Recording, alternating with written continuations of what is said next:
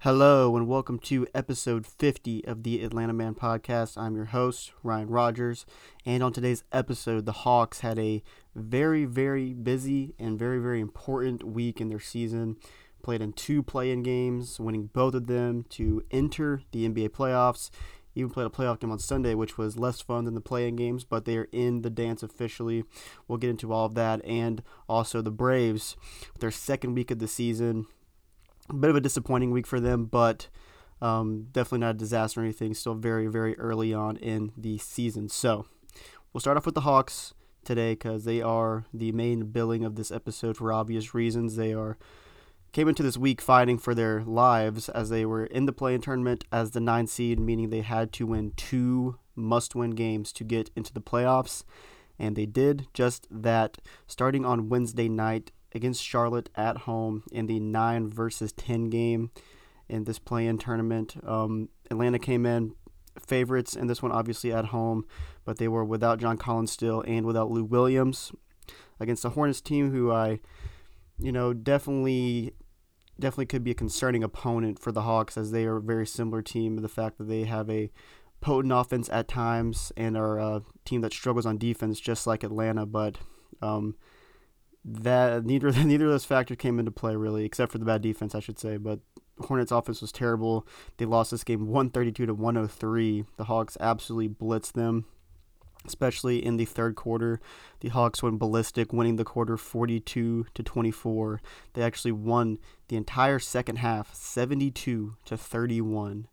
That is quite the margin, and for that one, that's a 41-point differential. In the second half, they absolutely blitzed them. DeAndre Hunter had a huge third quarter with 16 points on 7 of 8 shooting, and Trey came alive in the third quarter after having a pretty quiet first half with 14 points. One of the best quarters or just periods of time DeAndre Hunter has played in a long time, especially on offense. He played pretty well defensively too, I thought, doing his thing on the perimeter. But just a big win, being able to really blow out the Hornets and save your legs a little bit, as they did not have to play the entire fourth quarter in this game, getting to conserve some minutes. Looking at the box score now, like Trey only had to play 33 minutes, Hunter only 30, and Gallo, Capella, and Herter all under 30 for the game, so definitely got to save their legs a little bit. Didn't have to play a ton in this one, as the game was in hand early, or not early I should say, but early enough to where you could start to rest your guys and bring in the bench unit. So a good win obviously for the Hawks, but the job was not done. They had to go into Cleveland now, who lost the 7A game against Brooklyn. Definitely the more favorable opponent for the Hawks. Much rather play the Cavaliers than the Nets, with all due respect to Cleveland. They played the Hawks tough in this game, obviously, as it was a pretty close game. But Brooklyn is just a different animal, obviously, with Kyrie Irving and Kevin Durant. You just don't want to play those guys in a one-game setting. Cleveland was definitely the more desired opponent, and the Hawks got them, and they played very poorly opening up in this game. The offense was pretty dreadful in the first quarter, in the first half, really. Well, not the entire first half, but the first quarter especially. The shots were not falling. Trae Young wasn't playing particularly well, and the defense, I should say, was the main cause of concern in the first quarter. They gave up 36 points. They lost the quarter 36-25 in this one.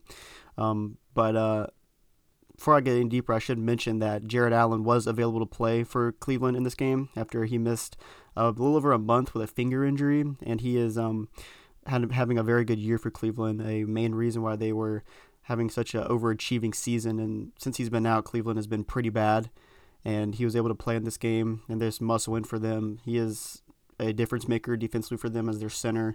He's made the All-Star team this year. He is very, very good at what he does, but he was not 100% in this game, obviously, as he had that finger injury, but I still think that he was definitely a big factor in this game, especially pregame with him being able to play. But yeah, the Hawks, they got off like to a slow start, so like I said, trailing 11 after 1, and they were pretty fortunate that it was only 11 after how they played, and they ended up trailing by as many as 14 points in the first half, which is the largest deficit of the game for them.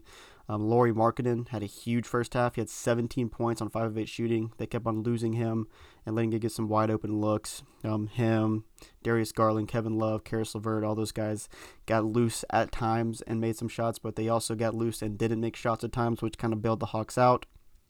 But the main story offensively for the Hawks in the first half was Bogey, who saved the offense with 14 points off the bench, while Trey and pretty much everyone else struggled in the first half. As looking at the first half stats right here, Trey only had 6 points at halftime with 4 turnovers. Gallo had 9. He was the second league scorer, tied with Herter, who played pretty well with 9 points. But Bogey, 14 points off the bench, perfect shooting in the first half. He was very, very good. And the main thing that happened in the second quarter of this game, the main story, I should say, was Clint Capella hyperextended his knee on a play where he fouled Evan Mobley. Kind of a weird play, as Capella was on Mobley's back, kind of grabbing him by like his shoulder blades, really, and it got reviewed for a flagrant. He didn't get called for it, but he kind of pulled back Mobley from his shoulders, and Mobley like kind of landed back on Capella, who was falling backwards, and his knee just bent the way your knee isn't supposed to bend, and he had to immediately be helped off the court, which was definitely not a good sign for the Hawks for this game and for the rest of the potential season if it was going to continue after this game. So we'll get more into Capella later, as he did not play in Game 1 against Miami, but the Hawks were without Capella for the rest of the game. But it was reported after the game that he did not suffer any significant damage, structural damage to the knee, that it was just a hyperextension. So that is a positive long-term, and I guess you could say short-term, as there is a chance he can come back and play against Miami, but definitely not what you want, as Capella has just been awesome on defense and just awesome in general for the last 3 months now, as he's kind of returned to his form of last year, where he was one of the better defenders in the entire league, in my opinion.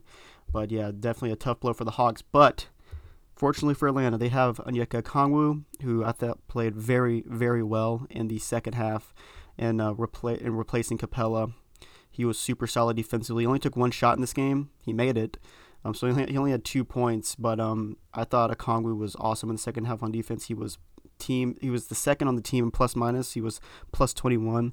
Only DeLon Wright had a higher one with plus 24, as those two guys were very, very good defensively in this game, and I thought were behind Trae Young, who we're about to get into a second, were probably the 2 other most important players of this game, along with maybe Bogdanovich, who was very, very good. But we'll move on to the second half of this game now. Hawks trailed 61-51 at halftime, and then it's where the fun begins. The second half of this game was an absolutely incredible performance from Trae Young. Just going to say his stat line real quick before we get into what happened. He had 32 points in the second half, 5 assists, 10 of 14 from the field, 4 of 7 from 3, and had 0 turnovers. He played pretty much perfect basketball, especially in the fourth quarter, late third. He really, really got things going. The 3 was just not missing, really, and he was pulling up from very, very long range, too. He was just absolutely cooking the Cavaliers, cooking Lauri Markkanen, Karis LeVert, Darius Garland, you name it. All those guys didn't really stand a chance against Trae. He was getting to the paint when he wanted to and putting up that floater shot that we know is just so deadly when it's right, and it was going down this game along with the 3 ball. He had 5 assists too, which kind of was like an underplayed part of his second half. He was putting up 5 assists, which was solid. He was moving the ball around, and he was pretty much all the Hawks needed in the second half. He pretty much outscored Cleveland in the second half. This Cleveland only scored 40 points, and Trae had 32. So he was pretty much right there with the Cavs as an entire team in the second half offensively. He was just mind-boggling good in this one. But yeah, 0 turnovers in the second half, like I said, and just kind of saved the Hawks in a big moment when they were down 10. They trailed by as many as 14. They needed their superstar to come through, and he did. And that was very encouraging to see after he kind of struggled in the first half of this game. But like I said, Okongwu played very well, replacing Capella in the second half. DeLon Wright was awesome defensively on the perimeter, and he did all the little things like he always does, just regular stuff by DeLon Wright. And Trae, like I said, the shots he was hitting were ridiculous. He made 1 shot on 1 foot that didn't count. It was after a whistle was blown, but pretty much from the logo, just one-footed, threw up a three and just splashed it. It hit, like, he was hot. And when you're hot, shots will fall. And Trey was as hot as he maybe has ever been in the second half of this game. He was absolutely incredible. Mike Breen was just letting out the loudest bangs possible for Trey. But yeah, it was a fun second half to be sure, and that propelled the Hawks to a 107-101 victory. They outscored Cleveland 56-40 in the second half to win this game by 6. They were absolutely fantastic. Trey, great. Gallo was not very good in the second half, but he still had a plus 18 plus minus as he played along with Trey. That's why that happened. Bogey was still pretty good in the second half. He made a pretty big three down the stretch. Kevin Huerter had a big steal after a Hawks turnover as he pulled up behind Lauri Markkanen and swiped a pass away from him that actually kind of clinched the game for the Hawks. That was pretty much the dagger. So a big play from Kevin there, as he had a pretty good game in this one as well. I thought he played very, very solidly. 13 points, 6 of 11 shooting. DeAndre Hunter was not very good in this game. 10 points, 5 of 14 shooting with 0 of 5 from 3. I thought he had some pretty good looks from 3 too, so him missing those is not very encouraging. But didn't bite them, obviously, as they were able to win this game. But still, main story besides Trae Young being incredible was Capella's absence and how that was going to affect the rest of the postseason for the Hawks as they got to move on and they will face the Miami Heat in the first round. They have played one game, and we'll go into it right now. It was not a good result for Atlanta. I think it is worth mentioning that the Heat had not played since last Sunday, and the Hawks were coming on a pretty quick turnaround. They had Saturday off, but they had played Friday night, obviously, and then this was a 1 o'clock tip-off in Miami. So you had to travel, get to Miami, go from Cleveland to Miami, play at 1 o'clock on Sunday against a team that is very, very fresh and hasn't played in 6-7 days. And they are the Miami Heat. They are the number 1 seed in the Eastern Conference, which is worth mentioning, but is still a tough turnaround for the Hawks. I don't think that was the only reason they lost this game, but definitely I think is somewhat important to note in this one. The Hawks got absolutely blasted in this game, 115-91, and it was kind of even worse than the score indicated because the Hawks ended up winning the fourth quarter by 2 points, but the offense early, pretty much through the first 3 quarters, their only good offensive quarter was the fourth, and that was a lot of garbage time in that quarter, so definitely not what you want. They only scored 17 points in the first quarter of this game. It was their worst shooting game of the season in the first half.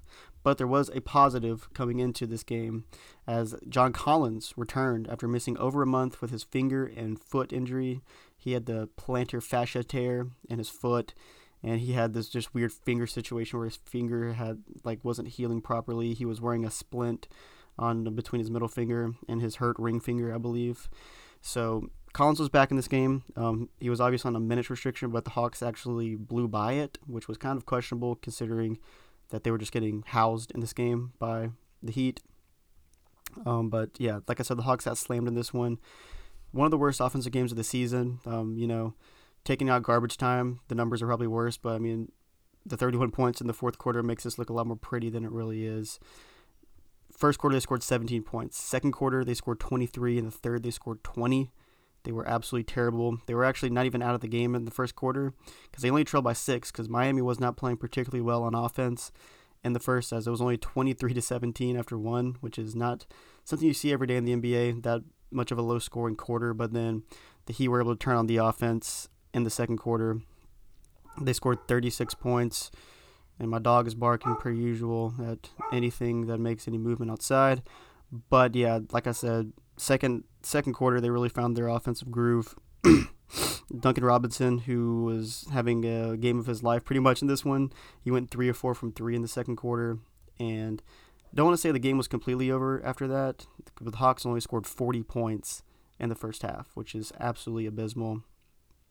And they trailed 59-40 at halftime. Definitely the game was not over, but the offense just never found it. Only 20 points in the third, like I said. And then they went into the fourth quarter down by 26 points. And it was just never really a game in the fourth quarter, to be honest with you. I just want to have one final parting stat from this game, as we're going to move on to the Braves after this. But Trey and Bogey were both absolutely terrible in this game. and they combined to go 1 of 20 from the field. That's right, 1 for 20 from Trae Young and Bogdanovic, who are the team's two best offensive players. They've been that all year. Trae went 1 of 12, and Bogey went 0 of 8. This is Bogey's first game all year where he missed every shot. He did get 6 points as he got to the line 6 times and made all 6 of them. Trae had 1 bucket. He went 0 of 7 from 3. He got to the line 7 times and made 6 of them. So, yeah, the only guy on the entire team that I say was probably 2, I'd say, or Gallinari and Hunter were positives offensively. Gallinari had 17 points, which led the team, which is not good when your leading scorer only has 17 points. And DeAndre Hunter, he had 14 points, but he was pretty efficient. He went 6 of 8 from the field and made both his threes. Him and Kevin Knox and Herter were the only guys to make 2 threes. And Kevin Knox is all it took place in garbage time, obviously. But yeah, just a pretty terrible start to the series against Miami. A very good team defensively. But I don't think the series is over by any means. I think the Hawks just need to get, the saying for these 7-game series when you're the big underdogs like the Hawks are get one of the first 2 on the road, and they can still definitely do that. They play on Tuesday in Miami.